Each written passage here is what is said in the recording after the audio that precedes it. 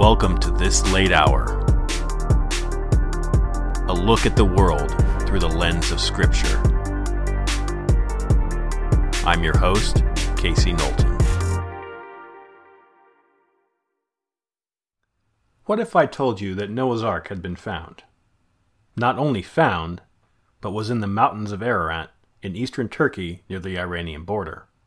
So large it could be seen from space. Surely by now you're saying, well, I would have heard of that. Maybe, but maybe not. The place we will be discussing today is known as the Drupanur site, a large boat-shaped formation that was first photographed in the 1950s, later studied by many different people of faith along with scientific experts. Ron Wyatt is the most notable person of faith in relation to the findings, as he has claimed for years, up until the time of his death in 1999, that this site was indeed the buried remains of Noah's Ark. These claims have been met with much skepticism over the years, the formation dismissed as a geological oddity. But what if Mr. Wyatt was right?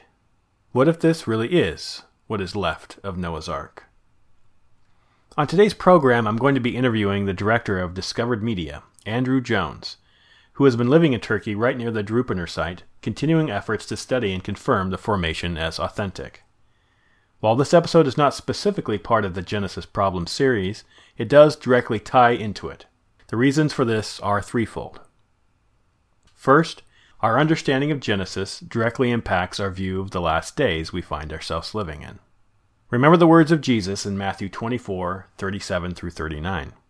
For the coming of the Son of Man will be just like the days of Noah. For as in those days before the flood they were eating and drinking, marrying and giving in marriage, until the day that Noah entered the ark. And then they did not understand until the flood came and took them all away. So will be the coming of the Son of Man. If we dismiss the flood account as myth or legend, then Jesus is comparing his second coming to something that never happened. That is more than a little problematic. If we take Christ at his word, also adopting his worldview, we should expect to find things that align with what I'll call our forgotten history. We learn three important things from the flood account. God is patient, God is merciful, and God will judge. Peter reminds us in 1 Peter 3:20, when the patience of God kept waiting in the days of Noah during the construction of the ark, in which a few, that is 8 persons, were brought safely through the water. Also 2 Peter 3:5 through 9. It escapes their notice that by the word of God the heavens existed long ago, and the earth was formed out of water and by water, through which the world at that time was destroyed, being flooded with water. But by his word the present heavens and earth are being reserved for fire, kept for the day of judgment and destruction of ungodly men. But do not let this one fact escape your notice, that with the Lord 1 day is like 1,000 years, and 1,000 years like 1 day. The Lord is not slow about his promise, as some count slowness, but is patient towards you, not wishing for any to perish, but for all to come to repentance. As we see in these teachings from the Apostle Peter, God is patient and desires for none to perish.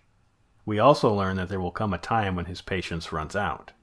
Let us not make light of the flood account, for another judgment is coming, and it may well be that God's patience is waning. Secondly, it is our responsibility as faithful Christians to vet those who would put out such claims so that the witness of the church is kept strong. Peter also warns us of the rise of false teachers who in their greed will exploit you with false words, from 2 Peter 2:3. While we cannot know the heart and motives of Ron Wyatt, we can look at this finding and judge it according to the Scriptures. I think that you'll find as I discuss these matters with Andrew Jones today, the evidence is not only compelling, but aligns with Scripture. As for Mr. Wyatt's motives, I'll leave that up to the listener to decide. Third, God has been revealing incredible treasures of the faith for the last few decades, including this one. I think it is of the utmost importance as we continue in our posture of watchfulness that we see what God has been doing around the world. There are multiple magnificent findings of our faith that are going unnoticed or being dismissed. It is my hope to not only highlight these findings, as I will be doing today, but to consider the implications of why God is choosing to reveal these things now in this late hour. Now, let's listen into the first part of my 2-part interview with Andrew Jones of Discovered Media.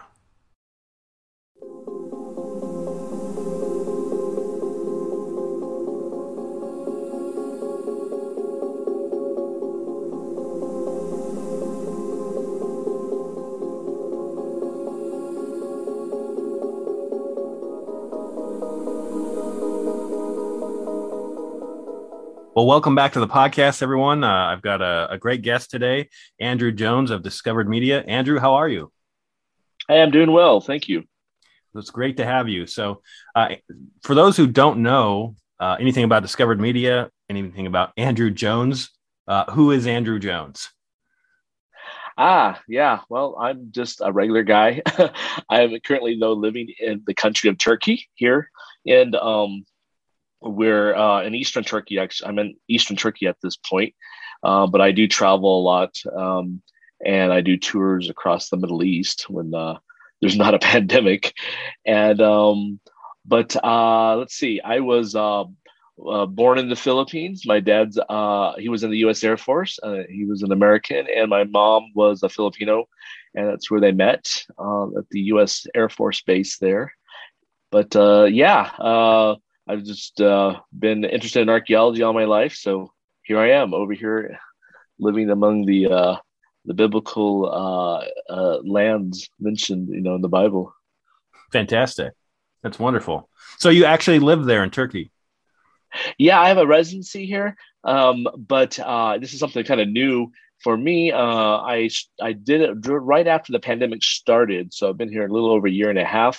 And my friend here, who was kind enough to, he actually built a studio apartment for me, and we're about 30 minutes from the site we'll be talking today that Ron White and others believe to be the buried remains of Noah's Ark. And so I am living at the base of Mount Ararat.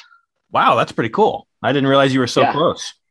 Yeah, I What a see it. sight. Well, I mean, it's like, 10 miles away, but it's such a huge mountain. You see it outside your window. It's the tallest mountain in Turkey. So it's just sitting right there. That's a fantastic view. That's great. Yes, yes. So, are you essentially the director or the administrator, or what is your actual title? Because you run Discovered Media, is that right?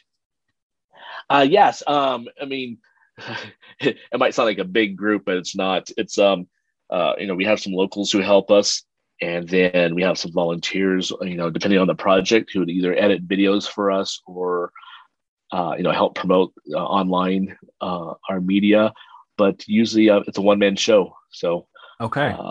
I do the tours, I do the planning. I do bring in different contractors depending on the budget for filming. So sometimes we'll have a camera guy come over from the U.S. To help, but otherwise, I do a lot of vlogging myself. So yeah, it's just a small little group. Well, I have been so impressed with the footage you've been getting at some of these locations. Just some incredible sweeping cinematic shots through the drone footage and everything. It's been really breathtaking. So for Oh, those we who love don't, well, go ahead. we love using the drone. So yeah, it's always great to get those aerial shots. Yeah, it's been fantastic to watch those. Give a little explanation here to the audience. What is Discovered Media and what's its purpose? Yeah, so I started it based on my interest in archaeology. At first, it was like a personal interest, and I went overseas on some archaeological digs in Israel, and I was the head of the media for the Wyatt Archaeological Research's digs in Jerusalem from 2003 to 2006.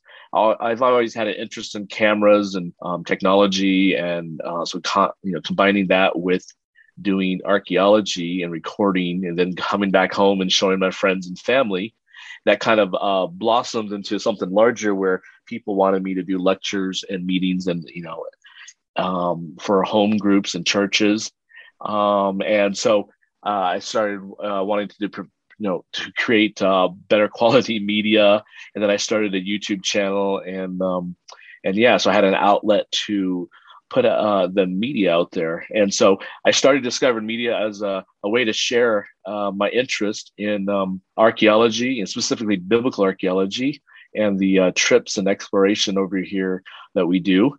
And so its main purpose, though, is to get people familiar with these sites who usually wouldn't leave their home or leave their country. And so Sure. we like to do these short little videos, kind of showing what it's like to be on site, and to see these places that you hear about in the Bible, or maybe even in the news, but you're not able to come over. So That's kind of our main goal, is to share online these video clips.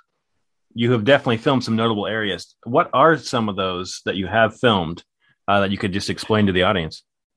Yeah, so I think the best example is the site in Saudi Arabia, Jebel al Lawz, also known as Jebel Makla. That range of mountains in the northwest part of Saudi. It's kind of a remote area, but that was the ancient land of Midian. And so it is in this area that some believe the real Mount Sinai was located. And so back in 2016, before they were issuing tourist visas, which they started in September of 2019, but back in 16, you had to get a business visa, which was quite difficult. And at that time, a friend knew one of the Saudi royal princes, and we were able to get a business invite through one of this guy's companies. And so a small group of us went over, and thankfully they give you a 5-year visa, multi-entry. And so I was able to go back multiple times. I've been back so far like 20 some times to Saudi Arabia, investigating the sites, documenting them, doing tours, and we were able to do some of the first drone footage from the summit of what is known as the real Mount Sinai, and also another site on the other side of the mountain range is this giant split rock that Jim and Penny Caldwell, who were Americans working in the oil industry back in the 90s, they discovered that site, and it looks to be the probable rock of Horeb that's mentioned in the Bible that Moses struck and the water came out at Rephidim. Right. And so we were able to do some really cinematic drone footage there, especially during the golden hour, they call it, like 2 hours before sunset. And so it's been a lot of fun doing that there. And we have a lot of stories about flying the drone, because back then it was kind of illegal to fly a drone. Now it's not. But so we had some fun experiences in Saudi doing that. And then also here in Turkey, we've filmed the Durapanar site that we'll be talking about today, I believe. And this is the site that many believe to be the buried remains of Noah's Ark. And so these are some of the areas that we have been filming. Now, you had mentioned working with the Wyatt Archaeological Organization, something along those lines. Yeah. Yes. And so, Ron Wyatt, for those who don't know, obviously has played a key part in uncovering a lot of these locations or rediscovering them, or however you want to put it. But he certainly played a key role in their discovery. And so, what is your actual connection to Mr. Wyatt and his organization there? Yeah, so I first learned of Ron's research and you can say claims of discovery back when I was a kid in middle school. I was this was like 1990 or 1991, and so what happened? He had some group invited him out to Sacramento, California, where I'm from, and it was a school night. It was a Thursday night, and my dad told me, he's like, "Hey, this guy's coming. He's going to do a lecture on archaeology." I had homework. I was probably still am a nerd, so I decided to stay home and do my homework. But I asked my dad to go attend for me, and he was willing to do that. But he came back and said, "Well, this one man said he's found everything, Mount Sinai, the Red Sea crossing, Noah's Ark." And so I was interested. So I went and bought his book at a local Christian bookstore. And it was a small little booklet titled "Discovered Noah's Ark." And after reading that, I thought, "Oh no, I have all these questions for this guy," because the book was very brief. Mm-hmm. And so back then, this was before the internet, the early '90s. So there was no looking up his email or all that type of stuff. So I called 411, which is, for those who don't know, that's how you look at people's information if they're listed in the phone book. And so I got the operator, and they asked what city. I said Madison, Tennessee, and I gave the person's name, Ron Wyatt, and then they found a phone number for a Ron Wyatt. And so I called the person, and I called the number, and it was Ron. He actually picked up, and he was nice, but he had just gotten back from the Middle East. Like, he was walking in the door. I had called him. Oh, wow. And he said, yeah, he's like, "Hey, call me back in a couple of days. I'll be willing to answer your questions." And so, yeah, in fact, that week I called him a couple times. And then even after that, I would call and talk for hours. Back then, you didn't have unlimited. Like there was no cell phones back then, or they were like huge bricks. So most people didn't have one, and so like for long distance phone calls, you were charged. And Right. so my parents got the phone bill. They're like, "Who are you calling in Tennessee for all these hours?" But so I finally invited him out to Sacramento to hold some meetings in 1996 and 1997. And then he invited me on one of his trips in 97 to the pyramids. He was going to do some research to uncover a hidden chamber he thought he had discovered. But sadly, they had a big terrorist attack there. And his contact in the government was super busy dealing with that issue. And so he canceled his trip.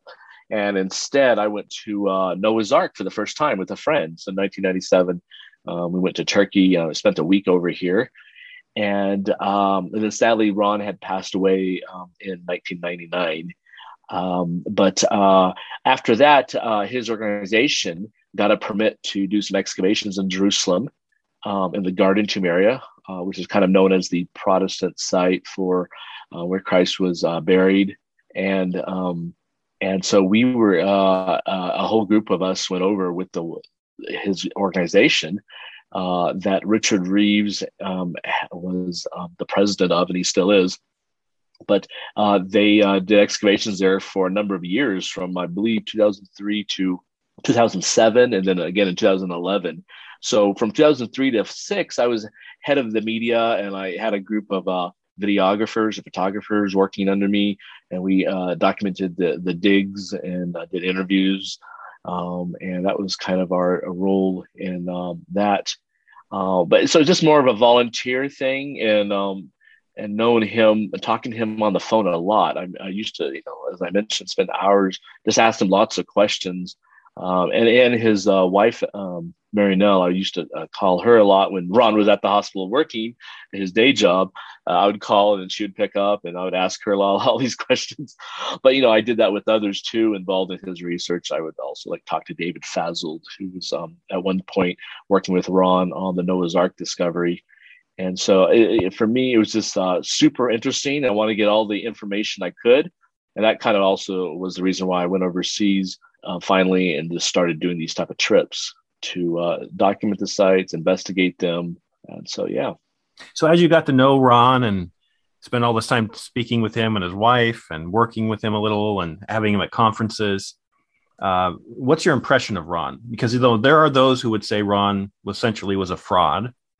They've dismissed most, if not all, of his claims or his findings as irrelevant, given the fact they believe he's a fraud. So how do you respond to those critics out there who would come at you with those types of claims? Well, first, on a personal level, so I was a kid in high school and college, and I mainly dealt with him on the phone, talking to him. But there's other times where he came out to Sacramento those 2 times, and then I would watch videos of his other meetings. And I had other friends who would actually go on tours or expeditions with him. So I had some really good friends who knew him more on a personal level than I did. But from what I saw, I remember, for one thing, he was super humble, just never talking about himself, like pumping himself up, like, "Hey, look what I did."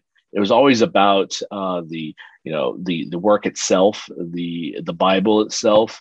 And he always mentioned, you got to use this to win souls for Christ. So he was all about winning souls for the kingdom.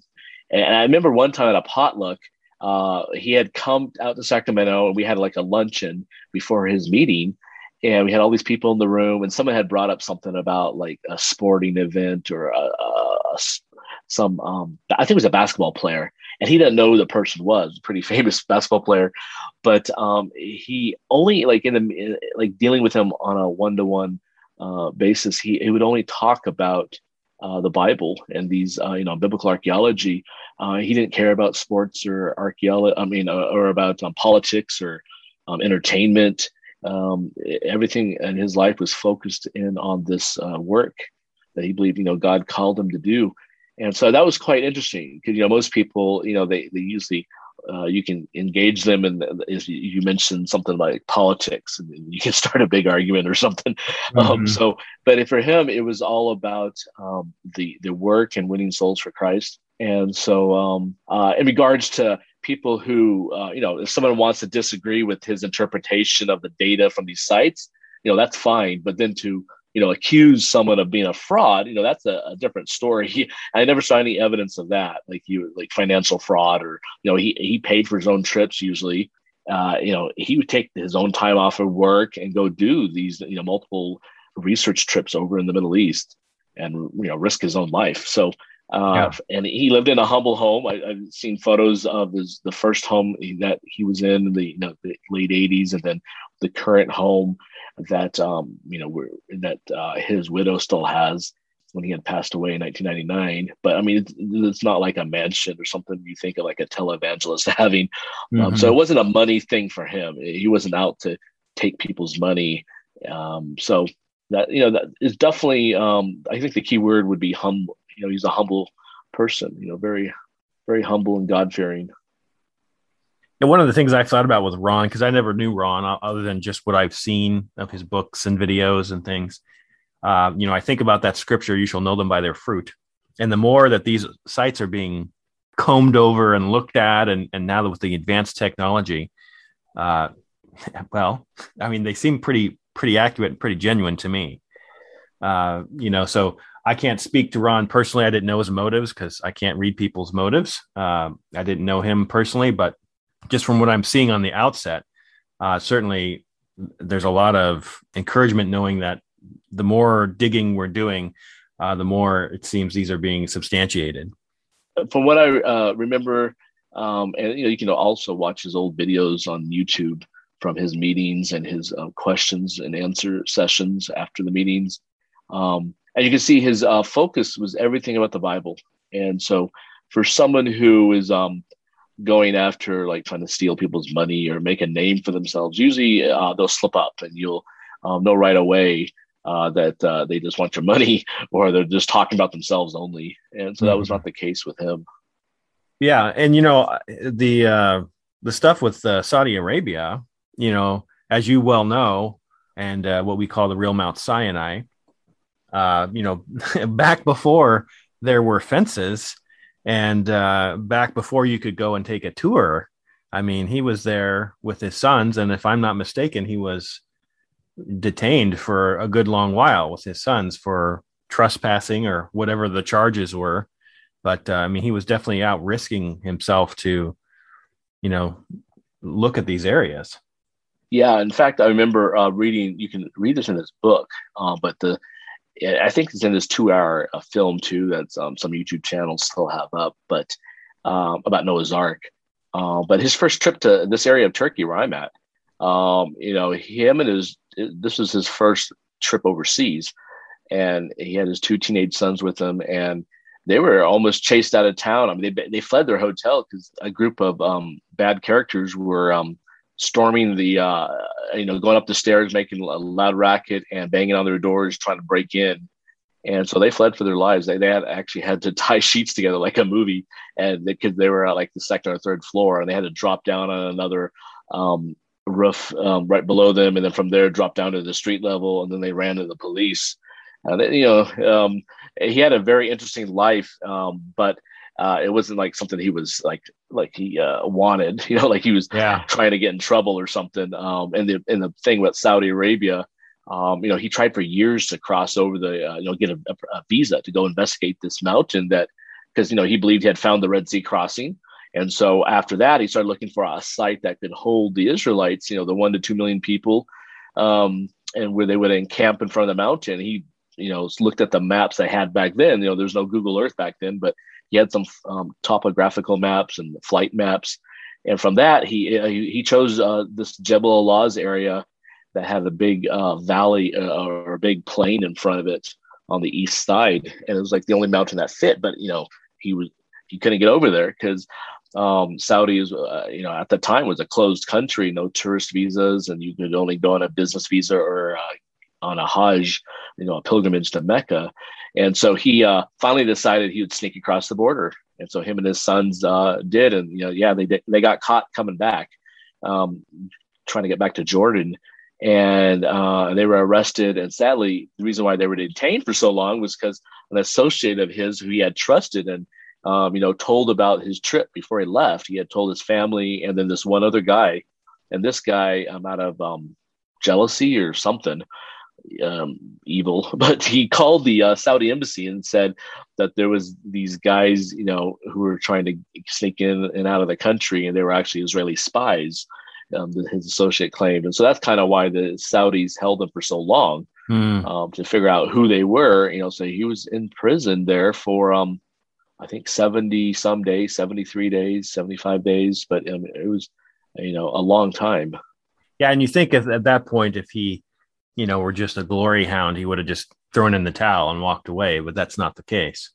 So I think that speaks to his character. Correct. No, very true. Well, so you were mentioning that, you live there right inside of the mountain, Mount Ararat, and that you've been working on this. Now, please help me with this. It's the Drupanar. Is that right? Yes. Drupanar. Which is the name of the pilot who first photographed the site. Is that right? No, he was the Turkish army captain who worked in the mapping division. And he was making the maps for this region, but, over in their main office in Ankara, the capital. And so he was looking at these photographs that were taken by someone else, another Turkish pilot. And so he was the one who spotted, though, the boat formation in these old photos. And it was back in 1959. That's when this person first saw it, Ilhan Drupanar. Was he one of the few that went back and done the little excavation with blowing out the part of it with the dynamite? Yeah. So what happened? He discovered it on September 11th. Interesting date, 1959. And then about a week later, it hit the Turkish news. And then it got picked up by the international news the next month in October of 1959. And the Turkish government released the one photograph that showed the boat formation from, high up, in the air. So that got a group interested from America. And so an evangelist named George Vandeman and an archaeologist, a reporter, and a businessman and a couple others.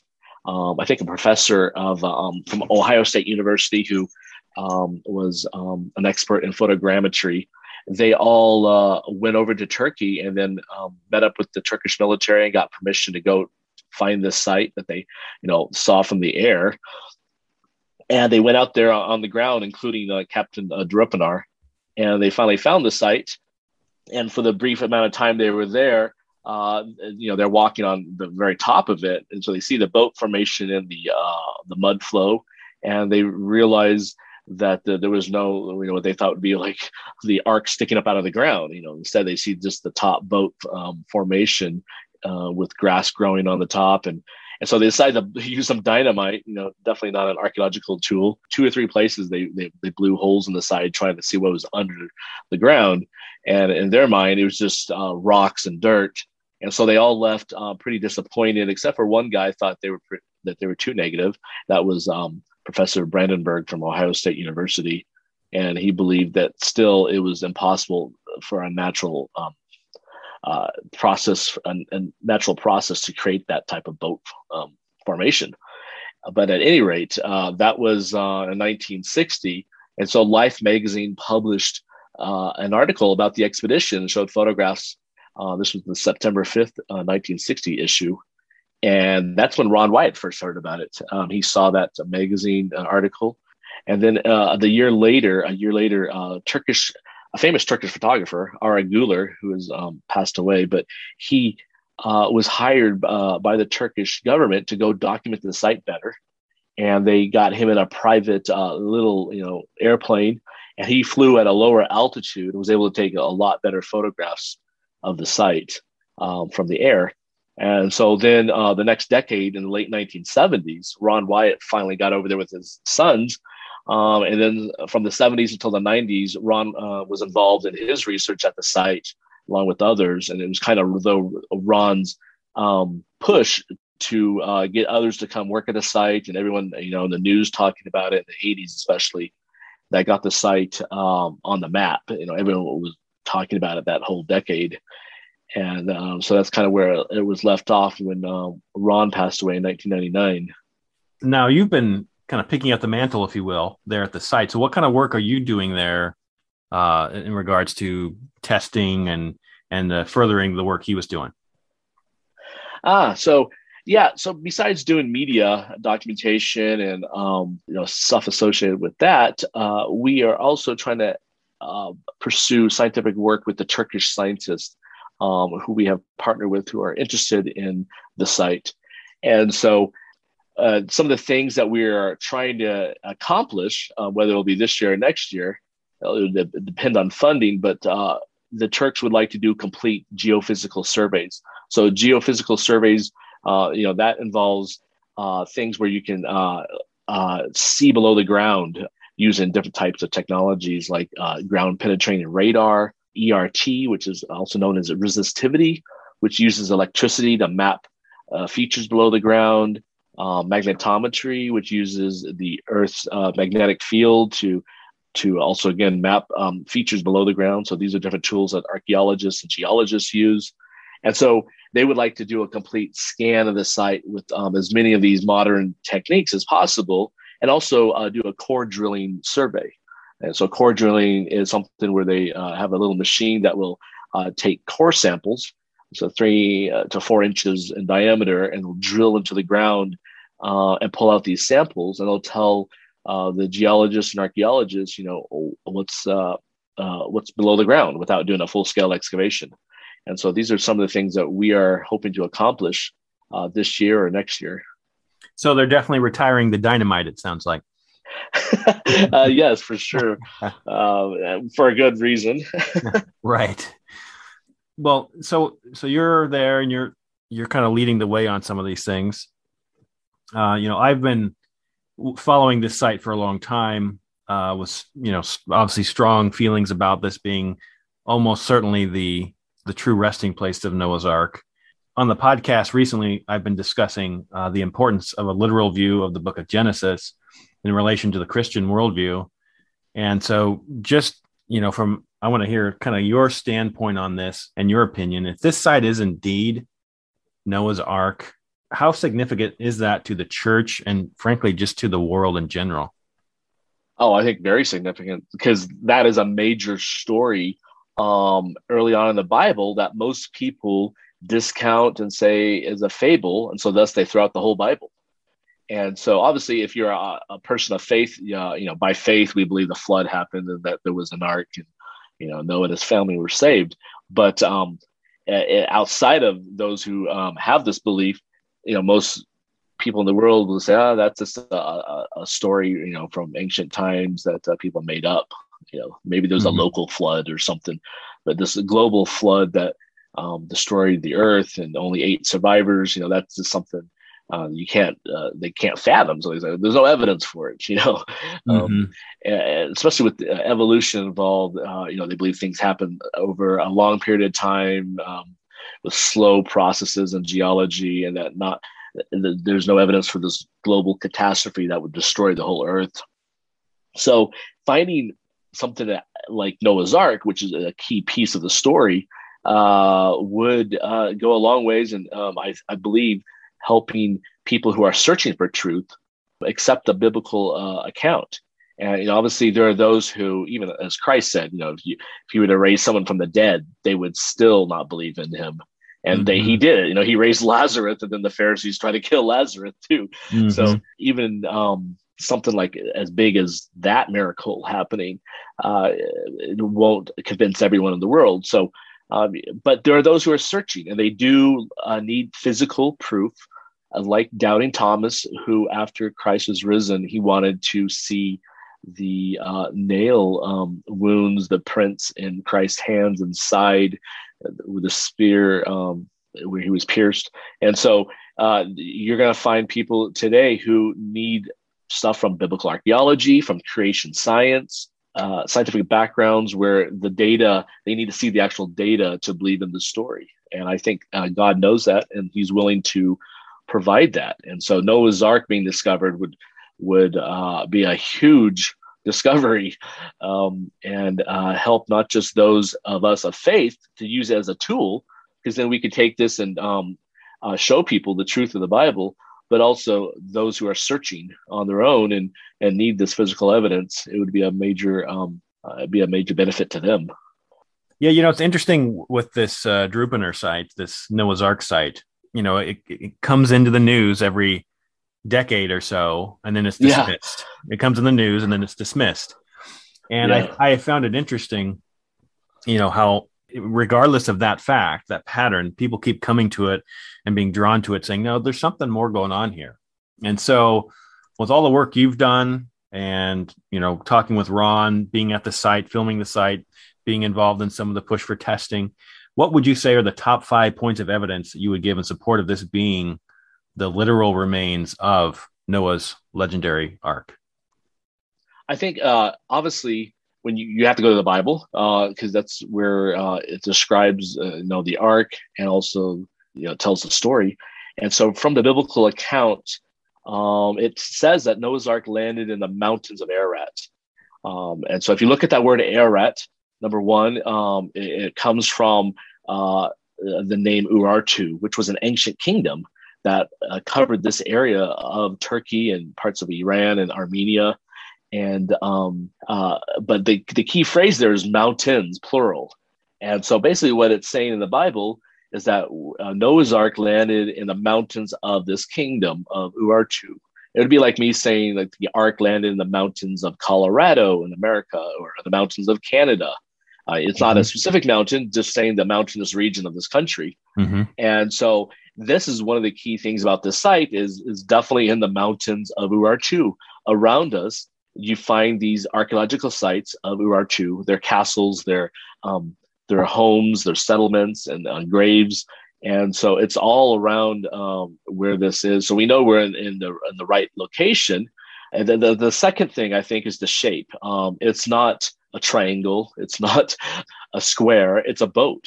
Now, some will say that based on the word ark in Genesis, that has to be a rectangular barge, but that's that's them imposing their views on the biblical text. The text does not say that.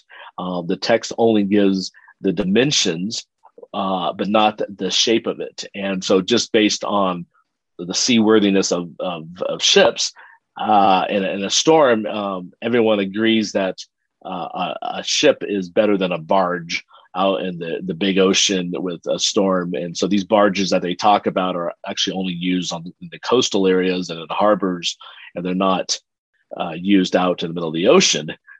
So the boat formation, the shape itself, that's what got the attention of the people back in the 1960s because it looked like a boat from the air. And so that's point number 2, I think, is that you have the shape of a boat here.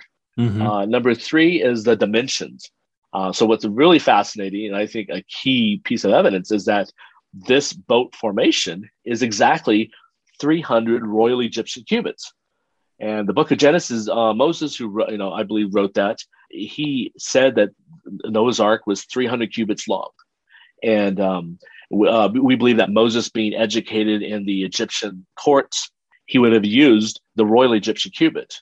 Now, on top of that, you can read in like Encyclopedia Britannica and other archaeological literature that the Egyptian royal cubit was like the key measurement system used throughout the Middle East at that time, kind of like metrics are today, the metric system. And so these, if you take 300 Royal Egyptian cubits and convert it to our system in America, for example, it comes out to be 515 feet. Now, we had a tour group out here in June, and one of the guys who came was from Texas, and he brought a 300-foot long tape measure because he wanted to physically measure the boat formation.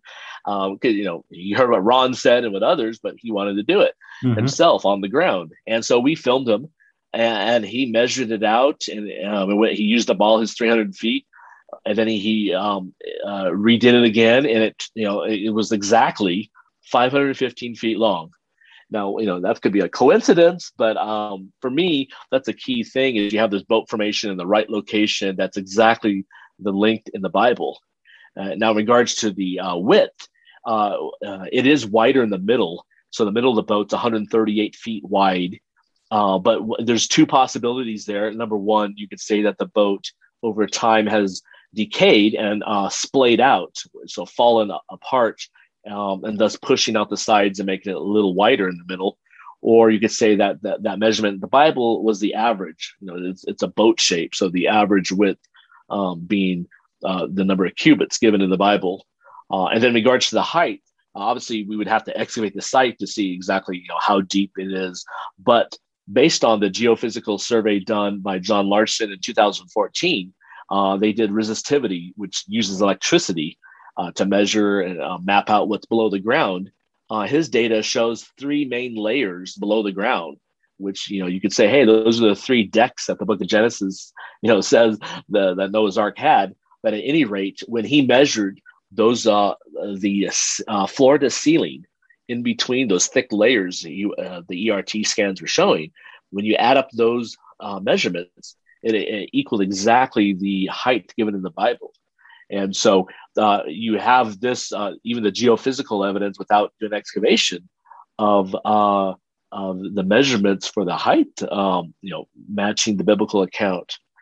So that's point number 3. So number 4, I would say the next thing would be the patterns of metal that Ron and David Fasold and Dr. John Baumgartner found when they used metal detectors on the site. And I think this was done in multiple times, but the first time was 84 or 1985. And these were traditional beachcomb metal detectors that treasure hunters use, except they had like the highest, the priced ones, the high-end models that can go pretty deep. And so this found they were able to map out a pattern only in the boat formation, not out there in the mud flow around it. And so that suggests that Noah's Ark had metal fittings or metal brackets or nails or something metal used, and not just the gopher wood. And so again, you would have to ask yourself, if this was a natural object, why is there a pattern of metal just inside of this boat formation? And then my last point, and I'll make this quick, is the geophysical scans. So these are the new ones that were done in 2014 that I mentioned by John Larson. And then again in 2019, we had the Science Channel out here, and they filmed a team from America doing GPR. GPR is ground penetrating radar. And so they were these 2 types of geophysical survey devices, which can map out and peer below the ground.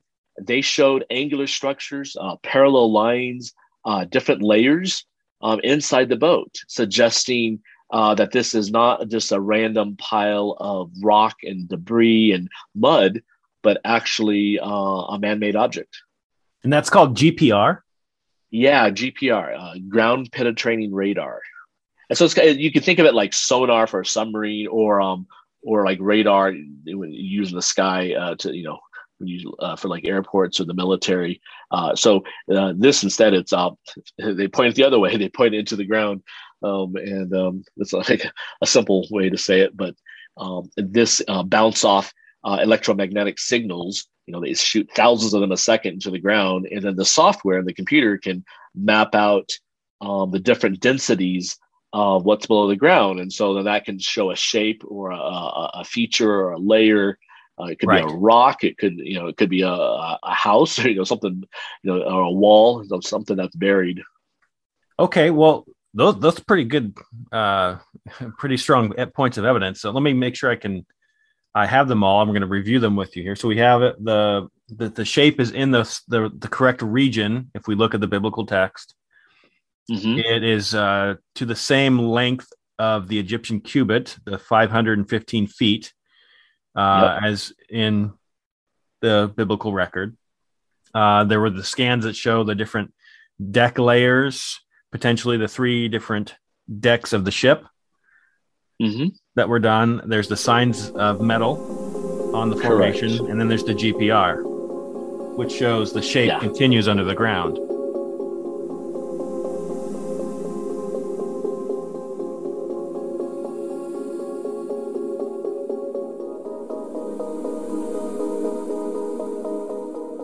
I hope you enjoyed the first part of this 2-part interview with Andrew Jones of Discovered Media. Please look in the show description for links to several incredible videos related to the boat-shaped formation, along with links to several websites related to the findings. If you enjoyed this podcast, please give it a 5-star review along with any favorable comments you have. As the show grows, so too does our financial needs. please consider helping today by clicking on the Acast supporter link or by becoming an official patron of the show. Check out our Facebook page to leave comments or questions, or on Twitter at Casey Knowlton. You can also email me at thislatehourpodcast@gmail.com. Thanks so much for listening in today. Stay on the alert, dear Christian. Until next time, God bless. You have been listening to This Late Hour. Your contribution helps pay our fees, improve our equipment, and build better content. It is my hope that your continued support of our show may bring future interviews and exclusives. Our goal is to always be improving our show so that the church may be strengthened in our mission to bring salt and light to this present darkness. May God richly bless you.